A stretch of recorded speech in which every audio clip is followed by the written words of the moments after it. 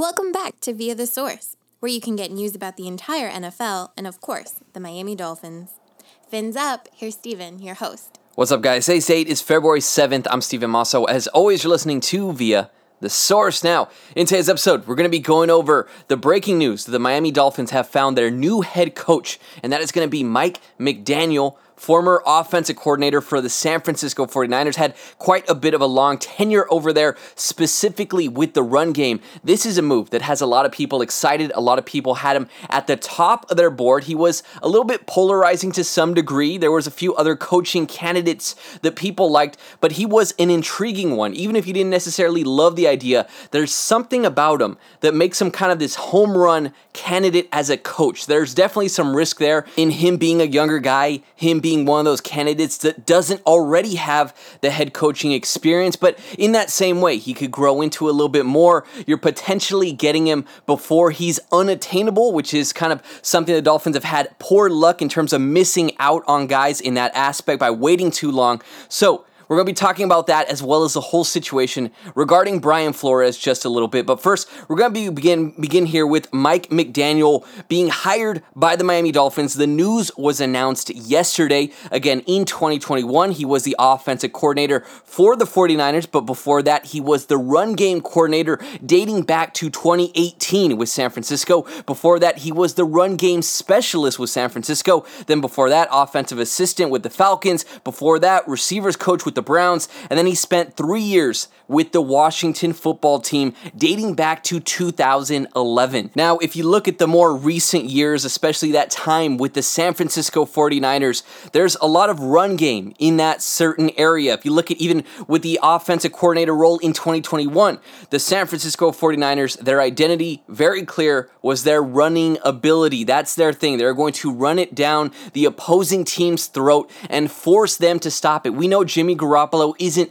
a gunslinger. He's not the most talented guy, but the run game really opened up so many elements for that offense, like guys like Deebo Samuel being able to get him in creative ways with the ball in his hands, get him some space, and see what he was able to do. A lot of that was attributed to the running game. And I know the Dolphins, as it currently stands, one of their biggest areas of needs, even though Duke Johnson had a pretty successful run towards the tail end of the season, is going to be getting that running back position. And I know I've been kind of one of the main guys kind of advocating that you don't necessarily need to get the absolute stud at the running back position.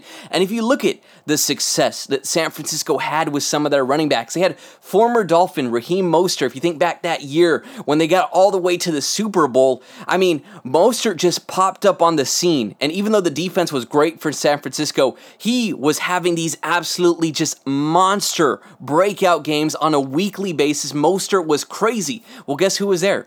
Mike McDaniel. If you think back to all the injuries, which is extremely bizarre, that the San Francisco 49ers have had at the running back position with guys like Jerick McKinnon, alluding back to Raheem Mostert, and then even more recently, you had guys going down like Tevin Coleman, can't even remember how many times he even saw the field. There were guys just being picked up, just, completely out of the woodwork. Guys like Elijah Mitchell. Mitchell played in 11 games this season, 963 yards and 4.7 yards per carry from Elijah Mitchell. You look at other guys who were on that team like Jeff Wilson Jr. If you play fantasy football, then you're probably already very aware anytime there was an injury to a running back for the San Francisco 49ers, you knew that there was a very good chance, whether it was JaMycal Hasty, whether it was a guy like Trey Sermon, whoever they plugged in there was going to have some degree of success, and a large part of that was because of the creativity in the run game scheme that Mike McDaniel was able to implement. And I know for a lot of people who've craved the Dolphins to have some semblance of a running game, which they haven't had at all since Ricky Williams. You could point to that year with Jay Ajayi, which was pretty nice. But aside from that, no running game at all from the Miami Dolphins. Tua Tagovailoa, as it currently stands, doesn't look like the gunslinger yet.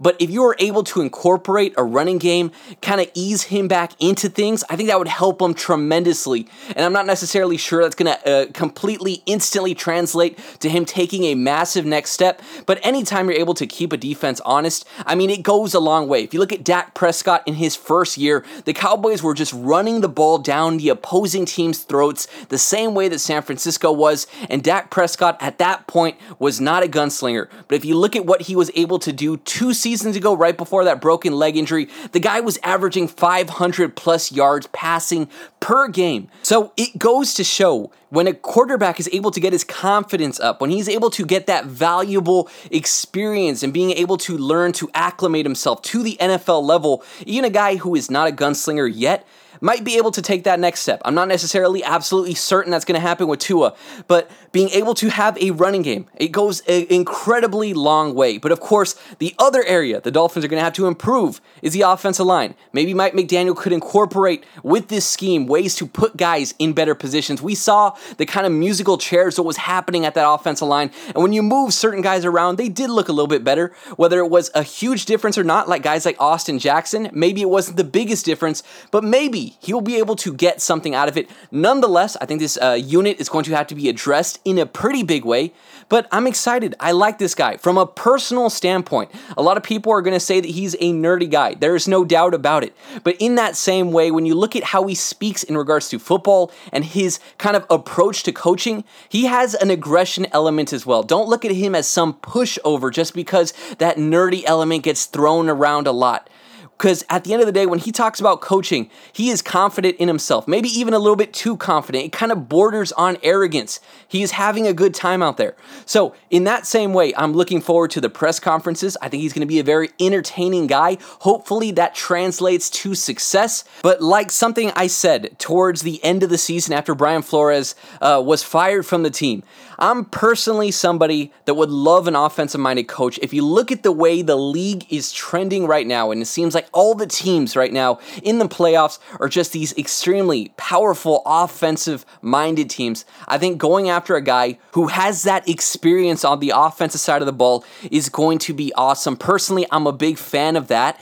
If that translates to the win column, awesome, but I think even just from an entertainment standpoint, as a fan, being able to look forward to Sundays and have these exciting offensive games from the Dolphins is something we've been missing, definitely for like the last 3 years, but you can even date that back even further to the Adam Gase era, a guy who was supposed to be an offensive guru, but that wasn't the case. Think back to all those bubble screens and all of that. There were a handful of exciting games, but we need to see some offensive fire, so hopefully McDaniel is able to bring us that. Now, the next topic here I want to talk about a little bit briefly is the accusations in the lawsuit that was filed by Brian Flores. There are some instances where he alludes to the Dolphins. There's that whole situation with the New York Giants and the Denver Broncos, all of that. But he had some notes where he referred back to the Dolphins, and he said that Stephen Ross actually paid him, or offered to pay him, I should say, $100,000 per loss in that 2019 season. Now, if I had to guess, I would say this is definitely not the first time in NFL history that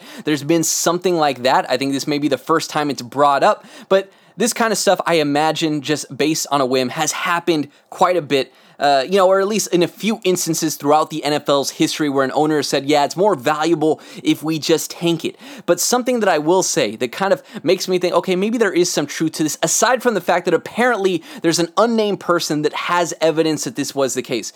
Aside from that, when you look at Brian Flores' 2019 season, he was out there willing to fight for his guys. If you remember that time where it seemed like there was about to be a brawl at midfield and they had to hold Brian Flores back, he was completely bought into the team at that moment. It seemed like he knew that was his team. But for whatever reason, that fire, you could tell in that 2021 season, I don't know if it was because of that losing skid. I imagine it's hard to stay motivated like that. But even when the team was winning, it didn't seem like Brian Flores had that same fire. So I'm sure there were some sort of talks going on behind the scenes. I'm not necessarily sure there was some sort of racial element like Brian Flores claims there was, or if they were kind of ostracizing him and trying to get him out of there from that moment and they knew that he wasn't going to be the guy moving forward. I'm not necessarily sure about all of that stuff, but I could tell there was something going on. Maybe it was the Deshaun Watson rumors. Maybe it was the whole report that they wanted to meet on a yacht with some big name NFL quarterback.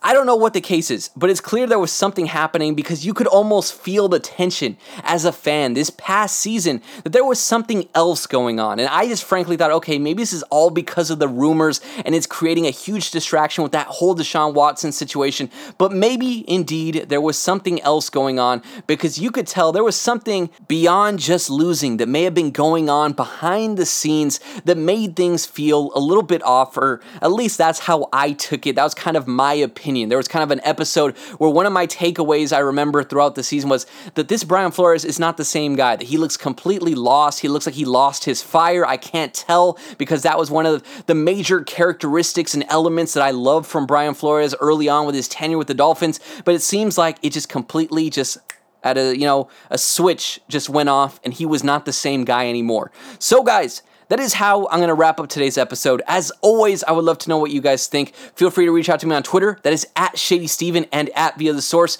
If you enjoyed the episode, please leave a review. It would mean a lot. I definitely enjoy hearing you guys' thoughts, and when you guys tell me you enjoyed the episode, I mean, it does mean a lot to me, and I really do miss hearing from you guys. So hopefully we can get back on track and talking about the Dolphins more. But guys, that is how I'm going to wrap up today's episode. As always, it was a pleasure to be your host. Until next time, I'm Steven Masso, and this was Via the Source.